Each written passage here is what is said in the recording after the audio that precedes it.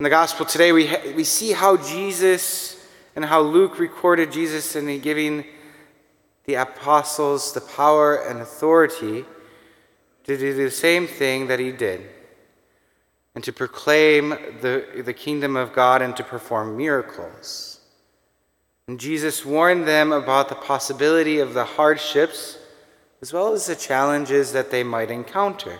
The same is true for us. In this time of maybe going forth and proclaiming and being disciples in the 21st century to our brothers and sisters, we encounter the same hardship. And we look at what Jesus taught to his apostles to be powerless by commanding them not just to bring provisions to meet their physical needs. Just in such a simplicity, Jesus demonstrates to the apostles that the kingdom of God is represented by ordinary people, ordinary as well as humble people, not only by the power of self-sufficiency, but to realize and to lean on Christ, right? And to lean on God, and that it is God and Jesus Christ who make the 12 disciples who they are, who gives them the power to do amazing things.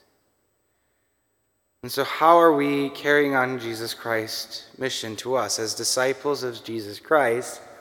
Are we going forth and baptizing all nations, as the Gospel of Matthew records, in the name of the Father, the Son, and the Holy Spirit?